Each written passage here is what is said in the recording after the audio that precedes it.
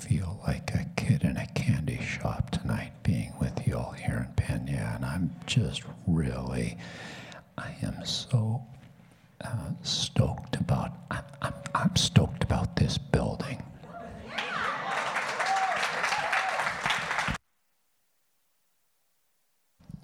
I love the years that Penn and Heather have labored among you here. This did not happen overnight, but the Lord is working in your midst in a powerful way, and I'm celebrating what God is doing here in Penn Yan. Thank you, Penn and Heather, for serving and laboring here. Just love it. And by the way, Dennis, would you mind sitting in this chair right here? Thank you. I've got 1, 2, 3, 4, 5. I've got 6 seats right here on the front row. Stay there, Joy, but move your stuff. I've got 6 seats up here. I need some people under 30 to come and fill them. That includes you, Abby. Get up here, Abby. Under 30 in the front row. Come on, help me preach tonight. And there's 3 places here on this side over here too. Anybody else? I preach better. I'm telling you, I preach better with some people my age on the front row.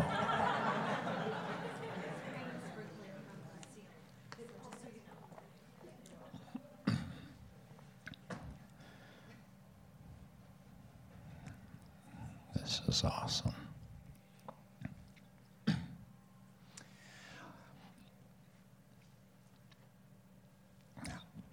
I just want to pray a little bit and say a couple things. I'm asking Holy Spirit, would you send a tsunami of your glory to Penn Yan, to Wellspring Fellowship? Holy Spirit, would you send a river, a tidal wave of your power and your glory? Visit this congregation, I pray. Visit this community. Visit this county. And let it spill over to Geneva in Jesus' name. I'm after Geneva in the Spirit. Lord, let it just touch. I want it to touch the colleges of Geneva. Anybody here a student in Geneva? Any Geneva students here? Lord, would you open an assignment to the student body of Geneva, I pray in Jesus' name, for this ministry. Give it to us, Lord.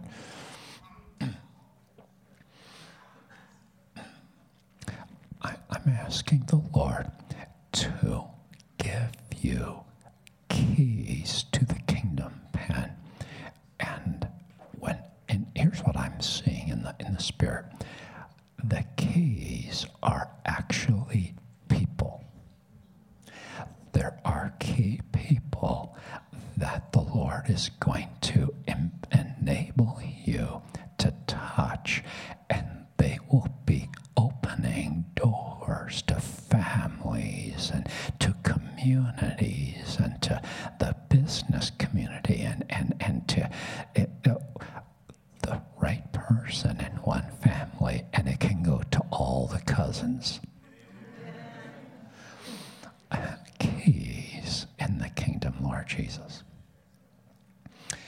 I see this house as a house of healing, and I'm asking the Lord that there would come a reputation in this area that there is healing in this house. And I see the people of this congregation, each of you almost like a specialized physician. You'll help people in one way, you'll help people in another way. You're going to be a specialist in a different way.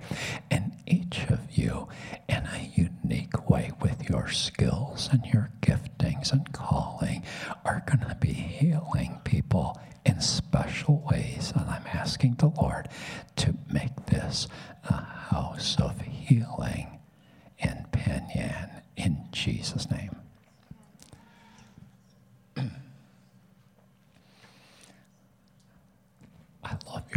pastor. We've traveled together. We've done some nations, and I'm just blessed to be here with you. I've got some other friends here tonight that I'm not going to embarrass by name. You know who you are, but I'm just glad for the friends that have come to be with me here tonight. Thank you. And I don't have a book on tonight's message, but the book that's closest to it is called God's Still Writing Your Story. So check out the table. Insane special tonight. We're trying to put Amazon out of business tonight. Right over there. So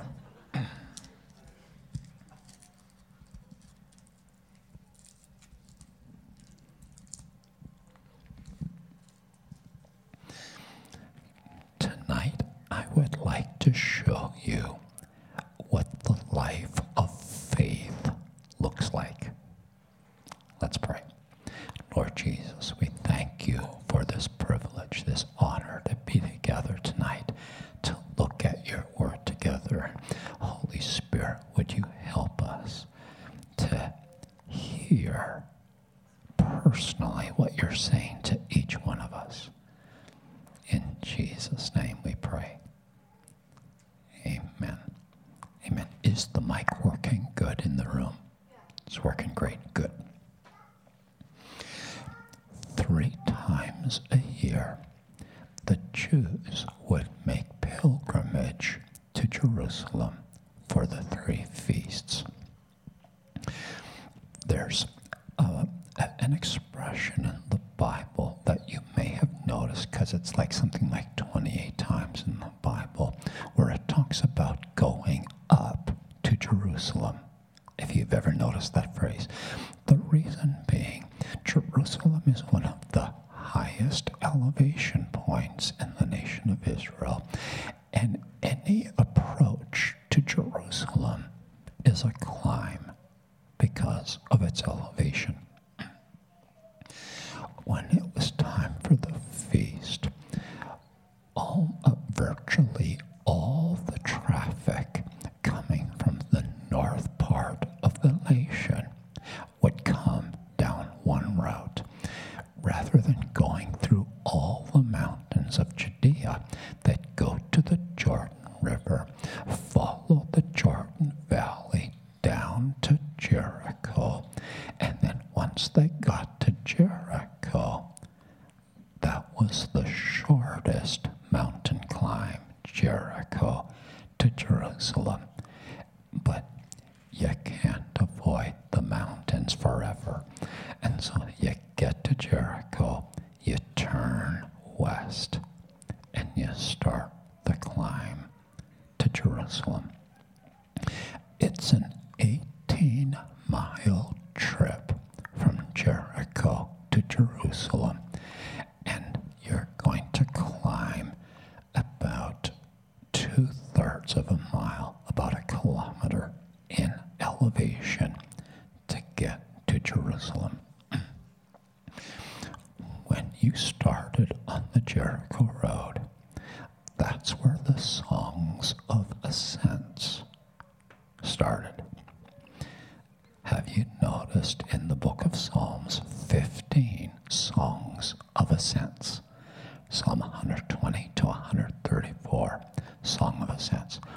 And they were the songs that would be sung by the pilgrims as they're making the climb to Jerusalem.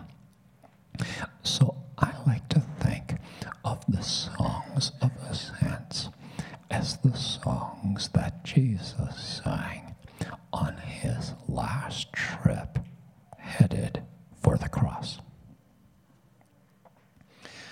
Somebody else that was singing those songs on this occasion was a guy by the name of Bartimaeus.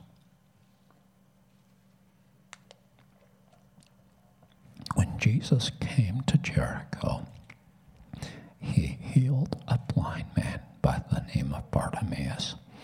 And he said to him, like he always said to people, "Go your way." And Bartimaeus goes, "You just healed me, man. Your way is my way. And Bartimaeus says, I'm with you, I'm following you.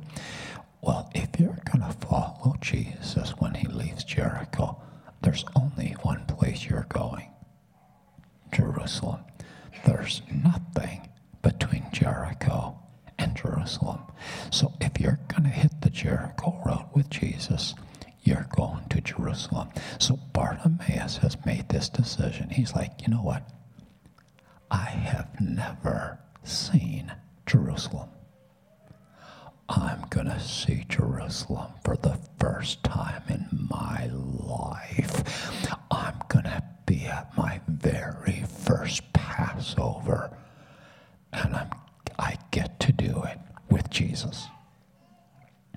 So Bartimaeus is on the road with Jesus and the whole gang as they're making the final trip to Jerusalem. And when the songs of ascents begin, I can imagine Bartimaeus, because if they did them in order, they would have sung Psalm 120 first.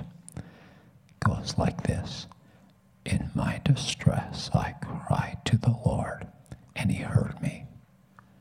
And Bartimaeus is going, I've never sung the songs of ascents on this road before. My goodness, this is my story. I just cried out to him, and he heard me, and he healed me. Psalm 121, I will lift up my eyes to the hills. Well, he's never lifted his eyes to any hills in all his life. And now he's singing the song, headed for Jerusalem. I will lift up my eyes to the hills, from whence comes my help. Because that song is talking about looking at the hills of Judea and knowing Zion is over those hills. God is my help, and I'm headed for Zion. It's a song of pilgrimage. Now, as they're making their way to Jerusalem, it would have been nice if it was a steady incline, 1.5 degree incline over 18 miles. Wouldn't that have been sweet? But the road from Jericho to Jerusalem is like this. I'm sure you've taken a pen. I took it in a bus one time, and I was like, oh my goodness. That, for me, pictures the life of faith. The life of faith is not like this. The life of faith is like this. Psalm 84 talks about it. If you want to turn to Psalm 84, verse 5. Blessed is the man whose strength is in you, whose heart is set on pilgrimage. It's the guy that's decided, I'm going to Jerusalem for the Passover. Verse 6, as they pass through the valley of Baca, it seems that the valley of Baca was on that Jericho road, maybe one of the darkest, driest valleys as you're on that Jericho road. They make it a spring. The rain also covers it with pools. Verse 7, they go from strength to strength. Each one appears before God.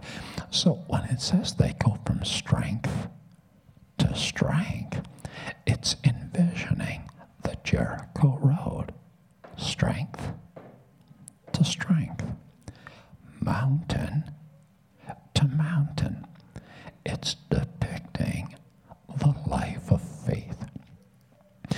I used to think that when it said they go from strength to strength, I used to think it looked like this. They go from strength to strength to strength. Kind of like a stairway. It doesn't look like that. They go from strength. To strength.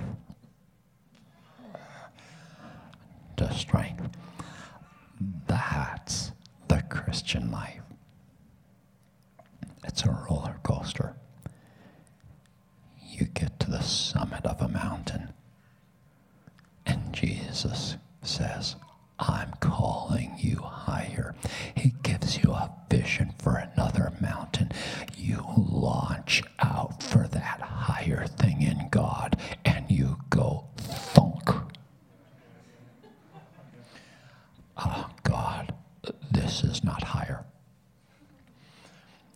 How did you think you were going to get to the next mountain? Well, I thought that I would take a gondola ride and just swing to the next mountain. I thought I would take In Christ Airlines and just fly to the next mountain. And the fact is, you're going to take this one on foot. Strength to strength. Every mountain that you take in the kingdom of God is preceded by a valley. And I do mean every mountain. Actually, the valley is essential to the process, to the journey, because it's in the valley that you grow your faith. It's in the valley that you have to put roots into God. It's in the valley that you excavate stuff in the Spirit.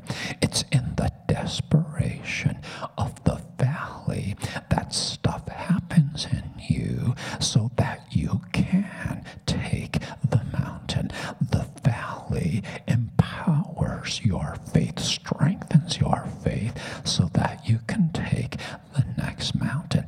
The valley is essential. Another metaphor for it, David talked about the Lord training his feet like deer's feet, like hinds feet, so that he could walk his high places.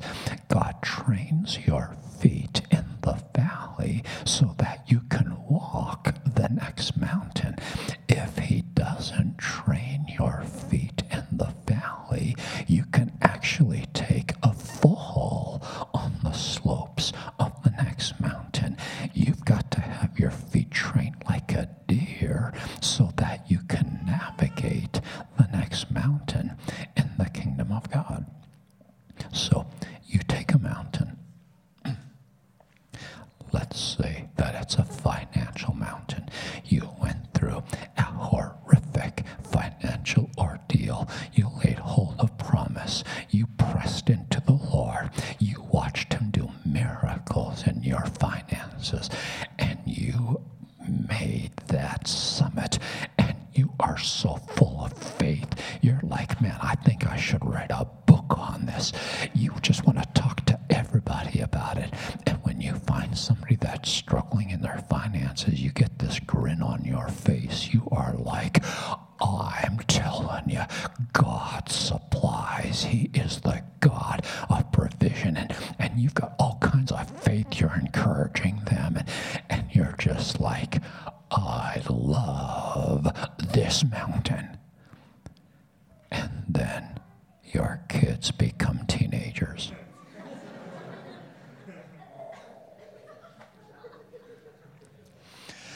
And you discover that the faith that gave you this mountain is not the faith that will give you the next mountain. Yesterday's faith will not take today's mountain. The mountain that's in front of you requires an excavation of faith all over again. And you're like, you know what? I thought that I was a woman of faith until this happened. You are a woman of faith. You're just just taken a new mountain. You feel like you're starting all over. You're like, my life is just 2 steps forward and 3 steps back. Well, if you'll look where you are in this valley and let God give you perspective, today's valley is actually higher than last year's pinnacle.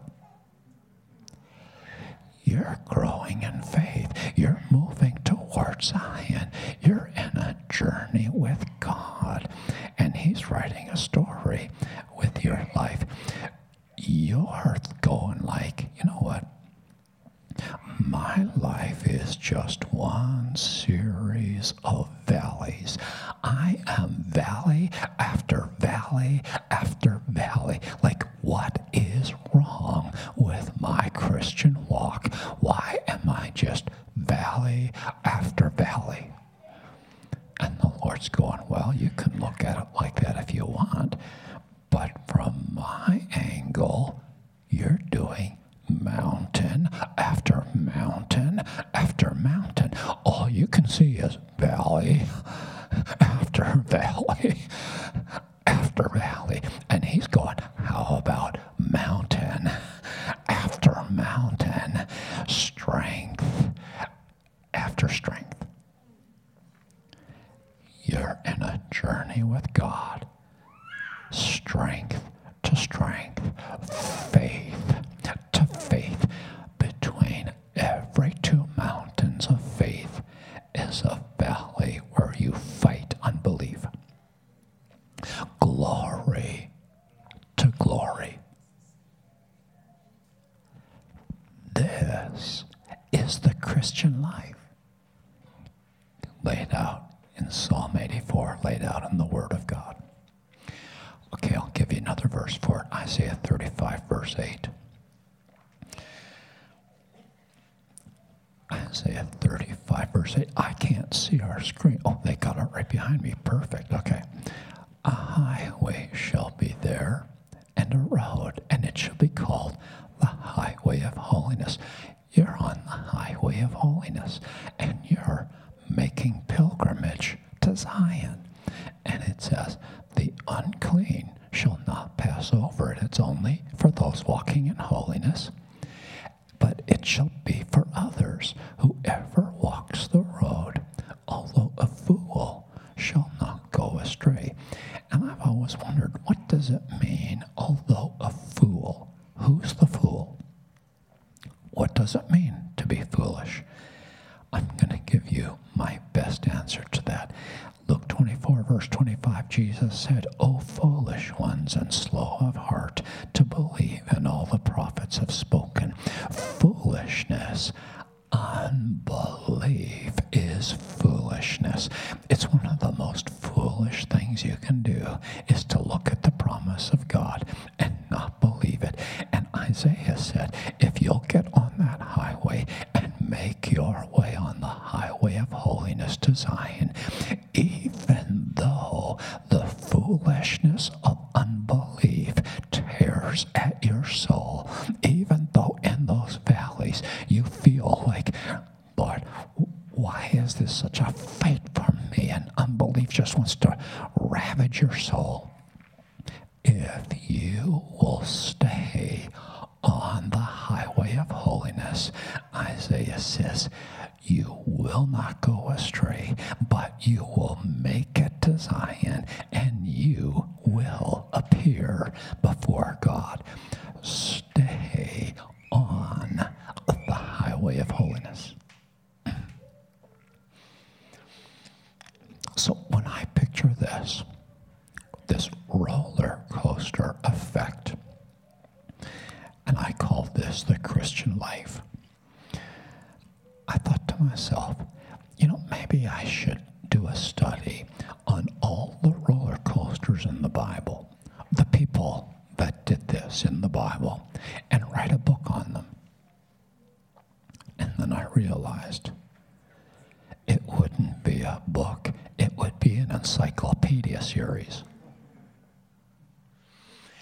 Because every everybody in the Bible. If you feel that your life has this component in it, welcome to the Christian faith. We've all, throughout the whole scriptures, they all walk this journey. You and I are walking this journey together. It's the way of faith. So I'm going to illustrate this way of faith with three things tonight. I'm going to talk about the patriarchs, how they were roller coasters. I'm going to talk about Abraham, how he was a roller coaster.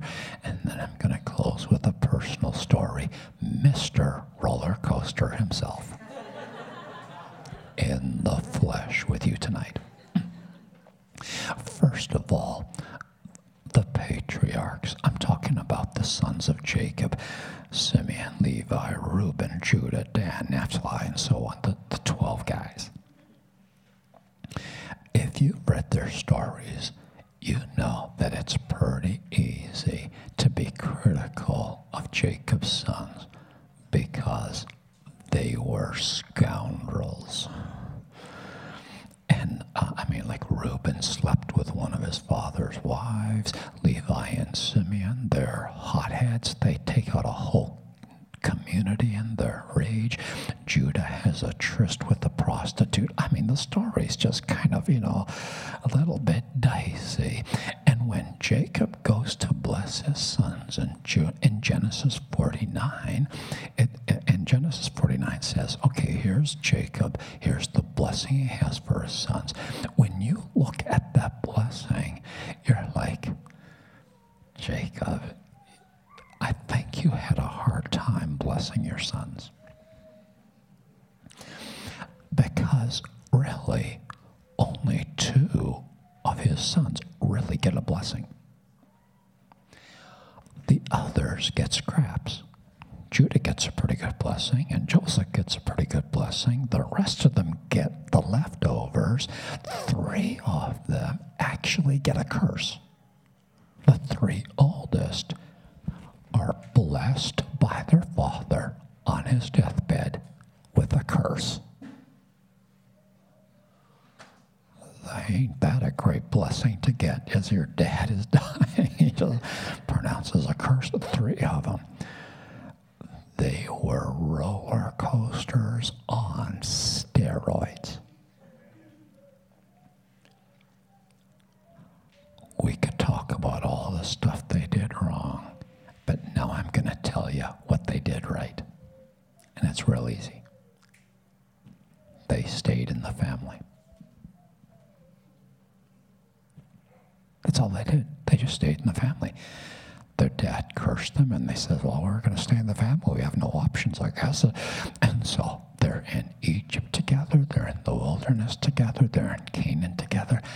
They just stayed in the family. They stayed on the Jericho road.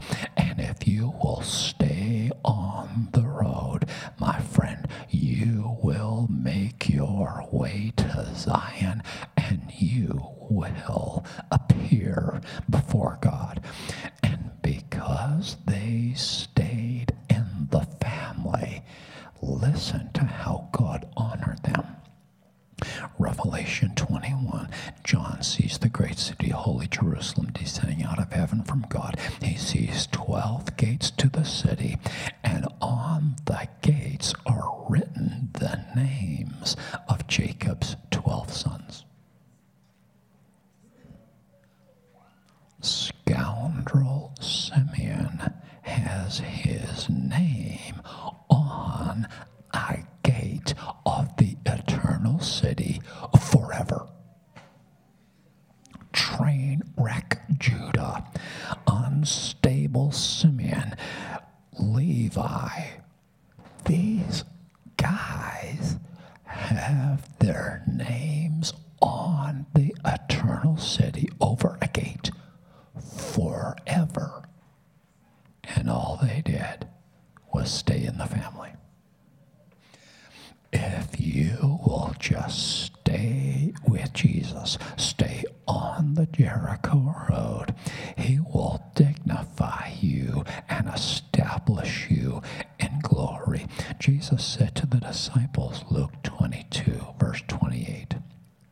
said, you are those who have continued with me in my trials.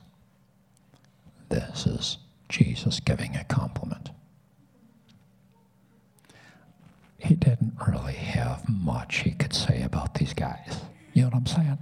Not a whole lot of compliments for the 12, but you stayed with me the whole time. That's what he says to them.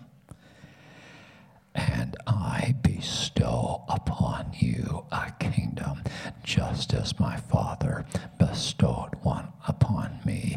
My friends, stay in the Word. Stay in the Spirit. Stay in the kingdom. Stay in the church. Stay in His love. Abide in Him. And if you'll just stay on the Jericho road, He's going to complete what He has started in your life. You might feel like you're valley after valley, but I'm prophesying over your life. One day, you're going to look back with His perspective, and you're going to go, oh my goodness, I thought I just lived a series of valleys. Look where He has lifted me to. You will appear before God in Zion. Stay in the family. That's good enough. You should say it to your neighbor right now. Stay in the family. That's the patriarchs. Roller coasters par excellence. Now, another famous roller coaster in the Bible, Abraham. Here we go. Romans 4, verse 20. Romans 4, verse 20. I love this sweet little verse. It's Paul writing about a portion of Abraham's journey during which he is promised a miracle baby. But for 25 years, he's going to stay in this journey and not see the miracle. It's going to be 25 years on the road before that miracle manifests. A 25-year period of waiting on God. And here's what Paul wrote about that 25-year period. He's promised Isaac, but he's not going to get Isaac for 25 years. And the scripture says, Abraham did not waver at the promise of God through unbelief, but was strengthened in faith, giving glory to God. So the Holy Spirit is saying that during that 25-year waiting period, Abraham did not waver in unbelief. And I'm just like, God, have you read the Bible? Obviously, I'm reading a different story than God's reading, because when I read Abraham's story, how many people have read the book of Genesis? You've read Genesis. You know. Keep that verse on the screen, please. Thank you, Beth. You know that's not the truth. Because if anybody wavered, it was Abraham. The guy was a wishy-washy, up and down, vacillating roller coaster. We call him the father of faith. Well, he sure fathered this for us. The guy was a professional waverer. And the Holy Spirit is trying to convince me tonight that he did not waver at the promise of God. And I'm just not buying it. I think you must be reading a different storyline from me, because I'll tell you, Lord, the script that I'm reading. Abraham says to his wife, well, sweetheart, it does seem like God's having a difficult time delivering on that promise, and he probably would appreciate a little bit of help on our end. up with Ishmael.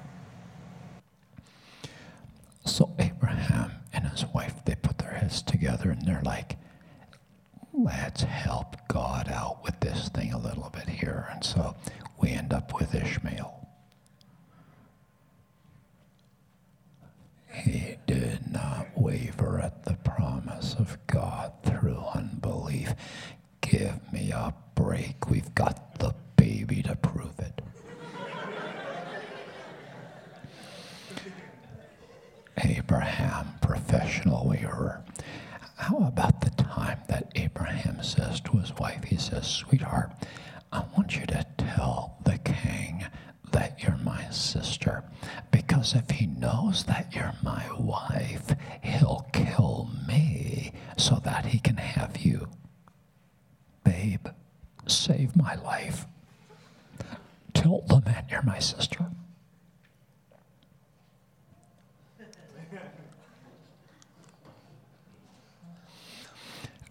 Abraham pulled that stunt twice. And now the Holy Spirit has the gall to try to say to me tonight, he did not waver at the promise of God. And I'm not buying it because I've got the story right in front of me. But the Holy Spirit testifies he was strengthened in faith, giving glory to God. The Holy Spirit testifies that from the time he was 75 years old till the time he was 100 years old, he was strengthened in faith. The Holy Spirit testifies from the time he was promised a miracle until the time he got his miracle, he was strengthened in faith. Here's how I chart the verse, Joy. He was strengthened in faith, giving glory to God. He was a roller coaster the whole way.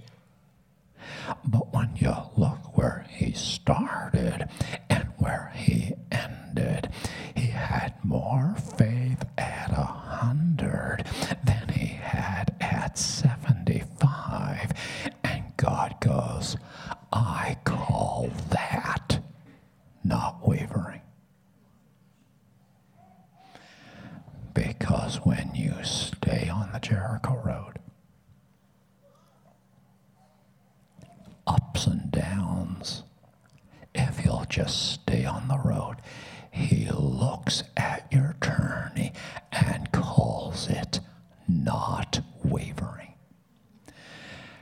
God's not looking at this.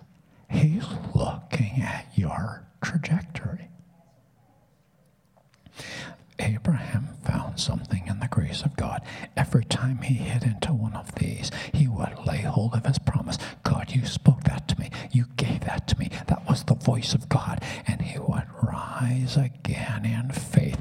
Every one of these was followed by one of these. And he was strengthened in faith, giving glory to God. And here's how God does the math. He takes off all your lows because he's not depressed when you are. And then he takes off all your highs because he's not that impressed when you're having a spiritual day. And he's looking to see how will you walk with him through the years. God doesn't measure your journey in days. He's not looking like, oh, you had a good day, oh, you had a bad day. He really doesn't pay attention. He doesn't even measure your journey in weeks. Good week, bad week, whatever. He doesn't even measure your journey in months. Good month, bad month, not even a blip on his screen. I want you to hear it. God measures your spiritual journey in years. The question in the heart of God is not, are you having a good week or a bad week? The question in the heart of God is, where will you be this time next year? Well, I might have a whole lot of this between now and September of 2020, but check on me in 2020. I'm going to be higher in grace, higher in love, higher in good works. I'm going to be reaching for more in the Word of God, higher in intimacy with Jesus. I'm on the Jericho road, and I'm staying in the thing to the end. I am speaking from a little bit of experience here because I think I may possibly be the biggest roller coaster in the room tonight. You may think you can challenge me for that distinction. I'll give you a run for your money. And here's why.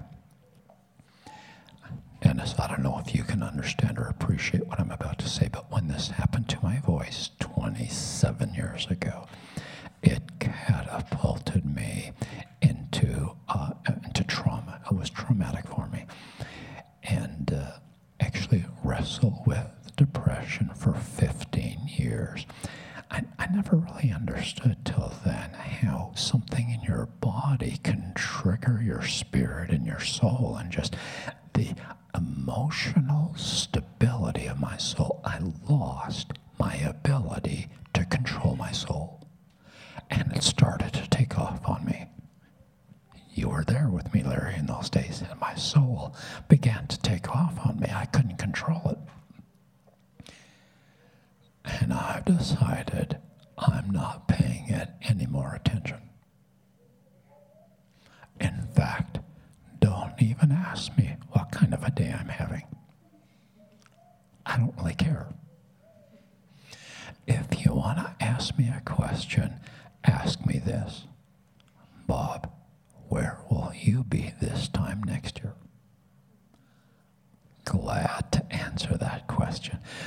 Between now and September 2020, I have no idea how deep the valleys that I'm going to face. But check on me a year from now. I'm going to be higher in grace, higher in understanding, higher in the kingdom. I'm on the Jericho road. I'm staying on the highway of holiness, even though the foolishness of unbelief sometimes tears at my soul. I'm staying on the highway of holiness, and I will appear before my God in Zion. Stay on the road. Somebody says, well, Bob, the reason you're not healed in your voice yet is because you don't have enough faith.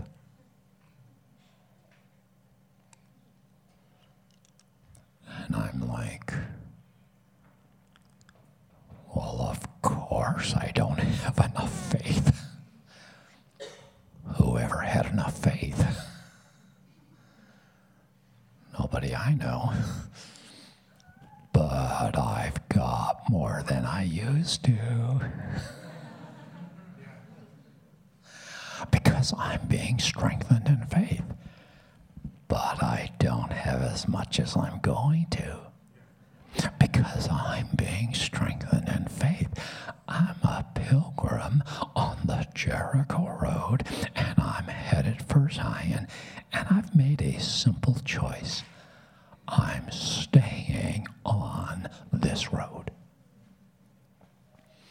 And one reason that I'm talking about this tonight is because the enemy will accuse us, and he'll say things like this to us. Yeah, you were on a journey for Zion. God was taking you somewhere, but you're such a wishy-washy, up and down, undependable, vacillating roller coaster that you have disqualified yourself from the story. And a small voice has come tonight to say to you, it's not this that disqualifies you. It's if you give up on the Jericho road. Never leave the family. Stay in the family.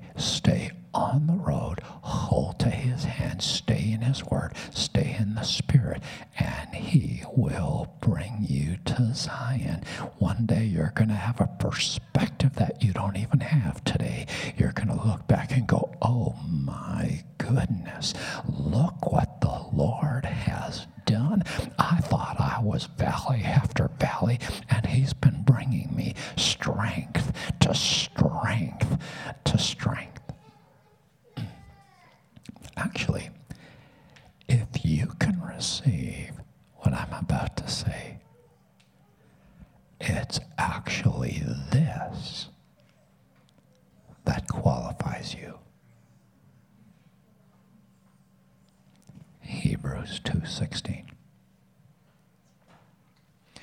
For indeed he does not give aid to angels, but he does give aid to the seed of Abraham.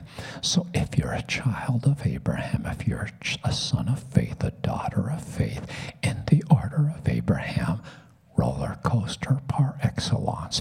If you are an up and down roller coaster, there's help for you. If you're a perfect angel tonight, I'm sorry, there's no help for you. There is only help for children of Abraham, sons of Abraham, daughters of Abraham, men and women of faith that are on the same pathway that Abraham was on, and by the way, that David was on, and by the way, Joseph and Daniel and Samuel, and let's just start Jacob. Let's start listing the names. All of them shared the road you're on right now. I'm calling it the Jericho Road. You can call it the Highway of Holiness. You can call it the Walk of Faith. Call it the Christian life. It's the journey all of us take. And if you are a broken child of faith, he comes alongside and he says, I will strengthen you. I will help you. I'm going to hold your hand. I'm going to speak words to you. I'm going to feed you and nourish you and sustain you and help and strengthen you so that you make it all the way to Zion. I'm going to pause for just a moment because I want to ask, is there anyone here that you have had the enemy saying things to you like this? You're not going to make it. You're not going to finish this thing. You're going to become a casualty. Anybody that would lift a hand, Bob, I'd like you to pray for me right now because actually, okay, hold it up. I want to see. Get that hand up. 1, 2, 3, 4. You've heard this voice. I've got a bunch of hands. So lift it up. I'm going to pray for us right now. Heavenly Father, I'm asking for every person that has their hand lifted that has heard the lie of the accuser. You're not going to make it. You're going to be a casualty. You don't have what it takes. Heavenly Father, I'm asking now for strength and encouragement to fill their heart. That is a lie of darkness, and you are coming to this daughter of faith right now. You are coming to this son of faith right now, and you are saying to them, I'm going to strengthen you because you're a roller coaster. I'm going to help you because you're a daughter of faith. It's because of your struggle that I'm coming to you. Your struggle has not disqualified you. It has qualified you for my help. You're going to make it in Jesus' name. Lay hold of his promise now. Lay hold of his assurance in the Holy Spirit. You are going to finish this race. And I speak over your life in the Holy Spirit. You will appear before God in Zion. It's yours. So we talked about the patriarchs, roller coasters par excellence. We've talked about Abraham, master roller coaster. I think I've got them all beat. Here's my personal story. Now the story I'm about to tell you, actually I'm going to let my son do it for me. My son has produced some films for me. They're on YouTube. If you haven't tuned into my YouTube channel, go straight home tonight and get on YouTube, Bob Sargi channel, and you can check out my films that my son has produced for me. This is one of them. Tell It's by Mr. Roller Coaster himself. Here it comes.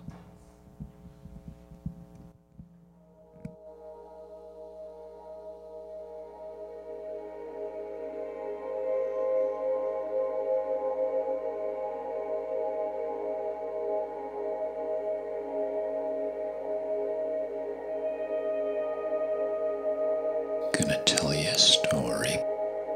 Back in 1992, I was a pastor and a worship leader. I developed a problem in my throat. I felt like I had a marble in there. It turned out to be a contact ulcer.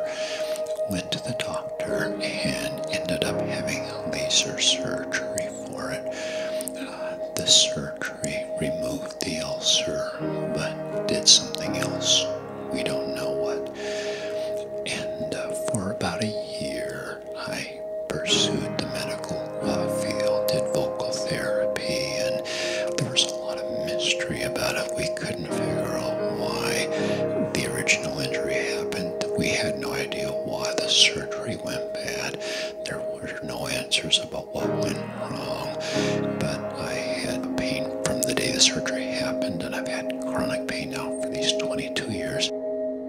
Vocal therapy wasn't helping, so at the end of a year of that, I said to my wife, honey, it just seems to me there's so much mystery surrounding this thing. It seems to me it's more than just a natural thing that has happened.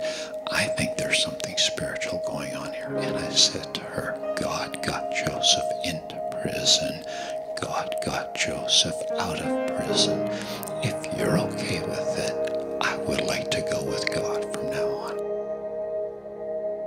I was pastoring at the time, and my pain levels were increasing. My strength was decreasing, and I was reading the writing on the wall. It's over. And I'm in such distress because I don't have a theology for something like this. How can you be giving yourself fully to the Lord, walking in obedience, being fruitful in ministry, and take a hit on something that's taking you out of everything God's called you to? I mean, my theology says that giftings and callings of God are irrevocable. And so I'm in the crisis of my life. Coming into 1994, it's 2 years after the injury, and I'm in so much pain. Every word hurts, and I'm trying to be faithful as a pastor, and I'm in such distress. I cannot go on any longer. I'm just saying, Lord, just let me quit, let me resign and crawl into a hole somewhere, and God will not let me resign. What do you do when you can't quit and you can't keep going? The elders of our church were gracious to me, and they extended to me a 6-month sabbatical. I called the summer of 94 the summer from hell. It was horrible because now they are paying me to figure this thing out, to work it out with God, and to somehow come to some kind of resolution. And so I'm a wreck. Our church had 3 services at the time, and I would bring my family to the Saturday night service to get it over with so that I wouldn't have to go on Sunday. I remember this one weekend, we came to church Saturday, got up Sunday morning, got in my reading chair, got my Bible out, and I've got such a cloud of oppression over my mind, I can hardly breathe. And I'm desperate for a word from God, because back in that season, the only thing that would strengthen and help my soul would be a word from God. As Ephesians 1:17 speaks about the spirit of wisdom and revelation. When the spirit of revelation rests on the word and something comes off the pages that is life-giving, that's my only source of sanity in this season. And so I'm in my reading chair, I've got my Bible, and I'm like, please, please, please, I am desperate for a living word from Christ. Nothing is moving. I tried praying in the Spirit. Let's see if we can get the river of God to flow a little bit. Dust Bowl. After about 3 hours of trying to get something moving in the Spirit, I literally threw my Bible on the floor. I said, that is it. If I'm going to hurt this bad, me, navel-gazing, pity-party, fetal position, self-centered, myopic, my little world of pain. I hate this. If I'm going to hurt this bad, my kids are having fun today. I'm taking them to a baseball game. Now you have to understand something about the way I was raised. I was raised in a good Christian home where you honor the Lord's Day. You don't go to baseball games on the Lord's Day. So I've never been to a baseball game on the Lord's Day. In fact, I've never been to a baseball game at all. But I am in so much pain right now that I don't care about the rules. I grabbed my kids. I've got 3 kids, Joel, Katie, Michael. I grabbed a couple neighborhood kids, threw them into my minivan. My wife didn't want to go with me, so it's just me and the 5 kids. Off we go to watch the Rochester Red Wings AAA ball team. But I'm like a first-timer in church. Where do you park? How do you get in? Where do you pay? Where are the bathrooms? But I'm trying to be cool, and so I'm like, come on, kids, here we go. And we finally find our way into the stadium. They got their hats, they got their baseball gloves, and I'm in an ornery mood. I'm like, everybody gets Coke. Everybody gets popcorn. Everybody gets a hot dog. And so my kids are sitting there in the stands. It's a mid-August day, summer of 94, 75 degrees, not a cloud in the sky. Baseball in America. Katie is sitting next to me, and then the 4 boys. And I'm sitting there, and the cloud has not moved an inch. I am absolutely miserable. And I start having this conversation. I don't know if it's with God or myself, but I start having this inner conversation that starts like this. Do you even understand where I'm at? They are paying me to come after you right now. I am coming after you with everything I know, everything I've got, and I cannot shake this cloud of oppression over my mind.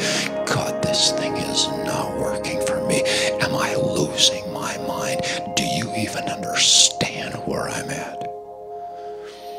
And then it kind of turned and became like this. What have I done? I must have done something to get you really angry at me, because you're taking away from me everything I've ever prepared for, everything I've ever functioned in, everything I've ever been called to, everything I've ever been fruitful in. You're taking it all away from me. What did I do to get you this angry? I swear, when you're in that kind of a tender place emotionally, you have a demon parked on your shoulder, because I've got this megaphone in my ear that is just yelling at me, abandoned, forsaken, it's over. Wake up and smell the coffee. God's finished with you. You're a has-been. I mean, I'm hearing all this stuff in my ear, and every symptom in my body is telling me that's the truth. But did I hear another voice? No. This is the voice. This is the voice of reason. This voice is so loud. But did I hear another voice whispering, I am with you. I am for you. I've chosen you. It's not over. This is going somewhere. And I'm sitting in the ball game, torn between the 2 voices, desperately wanting to believe that I am hearing the still small voice of the Spirit. But this other voice is so loud, so compelling. And as I'm sitting in the ball game, this crazy idea goes through my brain, and I am like, no, I am not asking God if I can catch a baseball as a sign that this is his still small voice, that he loves me, that he's with me, that he's chosen me. I am not asking God for a baseball because, like I said, I was raised too well for that. My parents put it into me from my youth. Thou shalt not tempt the Lord thy God. You do not do that kind of stuff with God. And so I am not asking God for a baseball. Stop it. And then it kind of changed a little bit and became like this. I wonder if God would let me catch a baseball as a sign that I am hearing his still small voice. He is with me. He's closer than ever. He loves me. He's for me. And I'm just like, this is a bad way to think. And I'm trying to shut the stupid thing off, and I cannot shut this idea off in my head. And my analytical side kicks in, and I start calculating my chances. Now, I've never been in a game like this before. What are my chances of catching a baseball? So I'm, pi r squared on the field. I'm counting how many people are in the stands. I'm counting how many balls are being caught. They're not catching baseballs. And besides that, we're under this overhang. There's a set of bleachers above us. A ball couldn't even get here if it wanted to. Stop this. 3/4 of the way through the game, this guy hits a fly ball. With one motion, hundreds of people rise to their feet. Baseball gloves come out of nowhere. I've never seen so many baseball gloves in all my life. Everybody's on their feet, reaching for the sky, and I'm on my feet with the rest of the fools. Here comes the ball, obviously not coming my direction. It comes like this. It's a cross beam at the base of the overhang, careens off it at this bizarre angle, and comes down straight at me. It hit me in my hands, bounced off my chest, and landed in my daughter Katie's lap. There was an old codger sitting in front of me. He turns around, he says to me, I've been coming to this field every week for 25 years. I have never caught a baseball. Katie goes, I got a baseball. I can't talk to her because of this, but I'm looking at her, I'm thinking, that ain't your baseball. That's my baseball. And I took that ball and I just held it in my hand and I sat in the stands. He gave me a baseball. I don't know if you have room in your theology for this, but I'm telling you, God gave me a baseball on a Sunday afternoon. And I don't know if my interpretation is right. I'm just telling you what it meant to me. I'm not finished with you. It's not over. Continue to abide in my love. Live in my word. Give me your heart, and I will finish the story I've started with your life. I love you. I am for you. I am with you.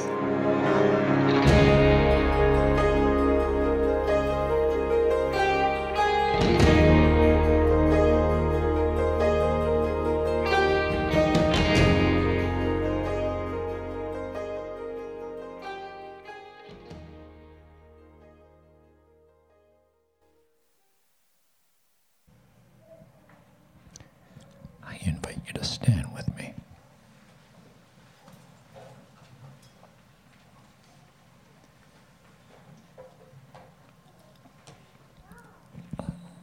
Jesus is saying that same thing to somebody in this room tonight. I'm with you. for you. I'm going to finish what I've started in your life. I'm going to take you all the way to Zion. And all he asks of us, just stay in the family. Stay in faith. Stay in my word. Give me your love.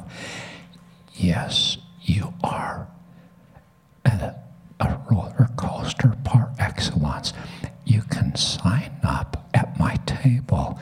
We're starting a new club, Roller Coasters Anonymous. Give me your email and you can be part of my club. We're all of us in this journey together, and the Holy Spirit is coming alongside you right now. Just receive it. He's coming along right beside you right now, and he says, I'm with you. I'm for you, and I'm going to finish. I'm taking you all the way to Zion. I'm going to ask if Heidi and the worship team would prepare to lead us in a song. They're going to wait until I'm finished with the microphone here just to help my voice. But in a moment, Heidi, you can get ready if you want to, but if they would take us in a song of response, just expressing our hearts to the Lord. And while we offer our response to the Lord, I want to invite anyone that would like to have a personal touch point of prayer with me. If you would like that, anyone that comes forward during this song, I will gently lay my hand on you as a personal touch point, a connection of faith. My faith connecting with your faith. What the Holy Spirit is saying to you tonight. There's someone here that you just want to come and present yourself and say, Lord, I am presenting myself, roller coaster and all. I'm presenting myself with all my ups and downs. You see, Lord, how my love sometimes goes like this, my faith sometimes goes like this, my consistency sometimes goes like this, but my heart is after you, and I'm coming to say, I am yours, and I'm staying on the highway of holiness, and I'm in this thing to the end. I'm staying in the family. Lord Jesus, I'm asking you to finish what I can't do in myself. I want to agree with you and the Holy Spirit. He says to you tonight, yes, I will strengthen you. Yes, I will help you. It's because you're a son of Abraham. It's because you're a daughter of Abraham that I'm coming alongside to help and strengthen you in your journey. If you would like to have that kind of a personal touch point with me to join your faith with my faith, you're actually not coming to me, you're coming to Jesus. You just want to come and stand before Jesus. I join my faith with yours, and I pray strength and encouragement to you as you navigate the Jericho Road. My friend, one day you will appear before God in Zion, and you will see your beloved